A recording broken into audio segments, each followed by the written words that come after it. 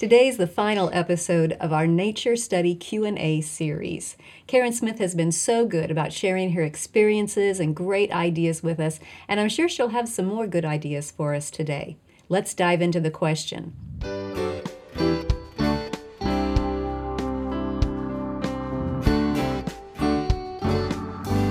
Welcome to the Simply Charlotte Mason podcast. I'm Sonia Schaefer. Today, Karen Smith is joining me here in the studio. Karen, this is our last episode on the Nature Study Q&A, and it's a really good question that basically centers around, am I doing enough? So let me read it to you so you get all the details. I've always wanted to do nature study, but every time I try to formally add it to our schedule, it flops. There are times where it happens naturally, such as when we collect monarch eggs in the spring. These are times we enjoy, and they don't feel forced at all. We've learned so much about monarchs by observing them year after year. We also notice when certain trees around our home bloom, when specific insects emerge for the year, etc. But I really want to start recording what we learn. Is this enough? Or should I make a greater effort to have my children, and maybe myself, record our observations? How should I do this without making it feel like a chore for them? So, is this mama doing enough? She's doing plenty.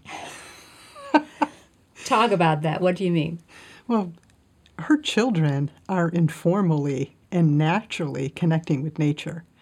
And that is one of the hardest things to achieve in our children for nature study, is that love for being out in nature. That's true. I mean, you could schedule it and drag them out there kicking and screaming every week, and that's not going to do nearly as much as what this mama is enjoying with her children. Correct. Her children are doing it naturally, and so that puts them way ahead of other children who maybe it's just not something they enjoy at this time. So enjoying being out in nature is a huge, huge step. Yes. To nature study. If her children are doing regular, informal, natural nature study, there may not be any need to make a scheduled time. It's natural for them. They're making the connections. Now you said if they're doing, you used like 3 adjectives. I want to make sure we got those. If they're doing regular, I think that's very important. Yes. It's not just every now and then. And it doesn't have to be every day or every week, but regularly. It could be twice a month. There are opportunities. But they're naturally drawn to it. I think that's the key. And probably the frequency is going to change depending on the season. Yes. According to where you live, potentially. Yes. Okay, so regular, what was the second adjective you Informal. used? Informal. Meaning it wasn't scheduled for them to go out and look at something. It was just, look at these monarch eggs, or look at these caterpillars. Yes. Okay, and what was the third adjective? Natural. Naturally. So they seem to be doing that. It's just a part of their life, yes, really. And that's what we wanted. That's the goal. That is, yes. So, okay, all right, good. So that's good. Now, if you feel a need to schedule, there may be some reasons for doing that. Maybe she has one or more children that do need to have nature study scheduled. Maybe some are naturally drawn to it and they do it whether it's scheduled or not. There's another child who needs it on the schedule. That's a good point. It's okay to do that. Okay. Sometimes we are drawn to the same things over and over again. So you might have a child who's only interested in watching the insects, or one who is enjoying just the flowers that are planted. And that's the only things that they look at. Sometimes you might want to schedule it so that you broaden what they are looking at. There are so many nature study topics out there. So make sure that they are getting more than just a few of them. Yeah, wide variety is good. And that might be a good reason to schedule. In addition to the regular, informal, natural stuff they're doing, Yes. you might want to schedule something to branch out. Yes. I like that idea. We'll give them a little nudge into an area they might not have thought of. Yes. Yes. Now, you don't always have to record what you have seen in nature or heard or touched or experienced in any way. I was never taught to do that. Most of my nature knowledge has not been recorded in a book. Wow, that's something. Because you have so much knowledge and you've been doing this for so many years. But it's not necessarily, you don't have like 25 nature notebooks at home. No, I do not. 2 reasons. First, I was taught to take the time to make the connection, and those connections stay with you. And second, I don't like to journal. So it was more of a hindrance than a help to you if you had to record something. Yes. But when you say make a connection, explain what you mean. A mental connection or an emotional connection with this thing? Or what do you mean by connection? Either of those or both. Usually it's something that we observe that we hadn't noticed before. And for me, that kind of gets filed away with the other information that I know. And it's hard to explain how that happens, but children who are naturally drawn to nature don't have a problem with making those connections on their own. So it sounds like what we encourage our children to do, and what Charlotte encouraged us to do, is education is the science of relations. Yes. That you're making a personal relation with this thing. It's not just, oh, I know the name of that, but it's like a part of me now. It's my own possession now. Yes, exactly. Okay. And that can be done in different ways. Maybe it's a mental one, maybe it's emotional, maybe it's both. Maybe you're just very interested in it and you had questions when you started observing it. So just all of those things can come together for anybody. So they may be making connections and forming relations even if they aren't recording those. Yes. Now, there are ways that you can enjoy capturing those connections in a tangible way. As an adult, I started keeping a calendar of firsts, and I really enjoy that. Now explain what that is for people who don't know. Yes, a calendar of firsts is when you record the first time that you see something. Let me give you an example. The first time that we pick asparagus in our garden, what day did that happen this year? I will write that on the calendar. What was the first day that we had a frost in the fall? I'll write that on the calendar. So things like that. When did the hummingbirds return? Those types of things.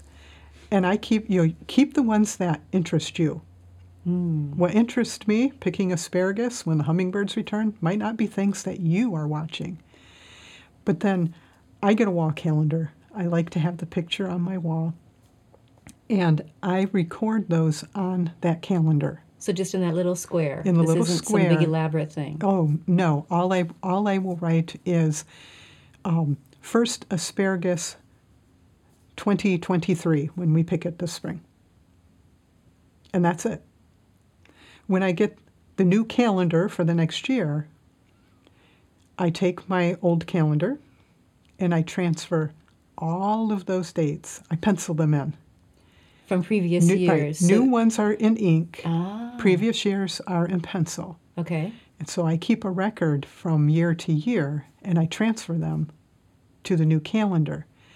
So asparagus, we might have picked, I'm just going to post some dates. Okay.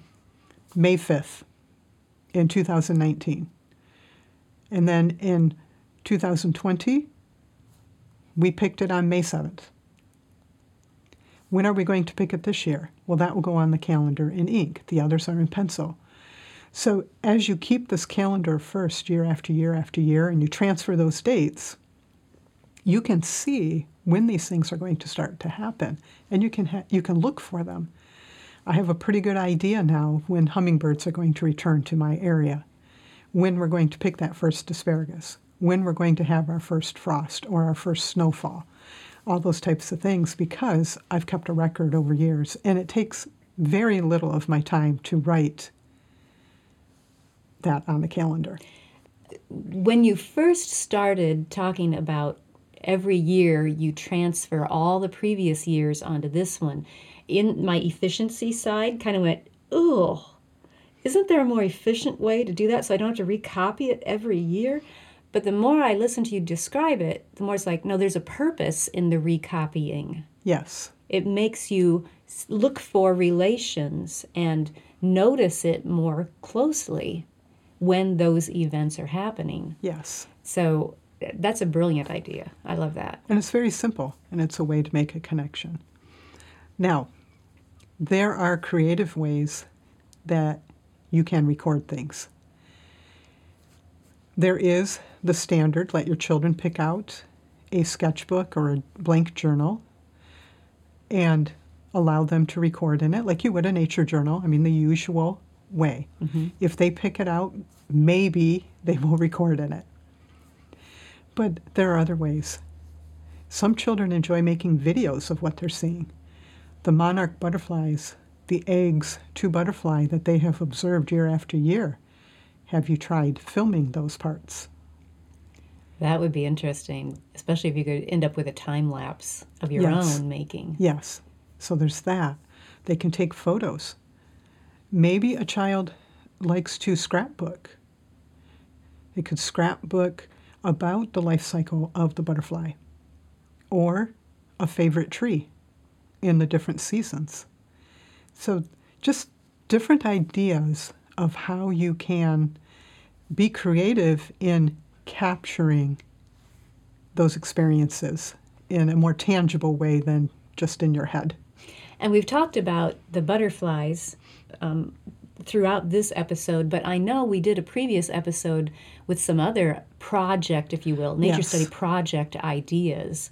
So we'll leave a link to that in the show notes in case other ideas need to be shared. We did do an episode on a review of a naturalist notebook that has good information on nature study, some good tips, and also has a calendar of firsts in it. Oh, yes, yes. And that's a multi-year calendar of firsts Yes, I believe it's 5 years. Yeah, yes. Nice. So we'll leave a link to that as well. Great. Any other ideas for this parent and for other parents who are wondering if they're doing enough?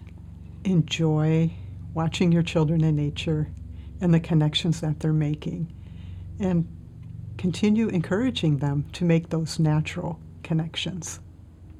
Thank you. That wraps up our series on Nature Study Q&A. I hope it's been as helpful and encouraging to you as it has been to me. If you've missed any of the episodes, check the show notes for links, and I'll see you next time.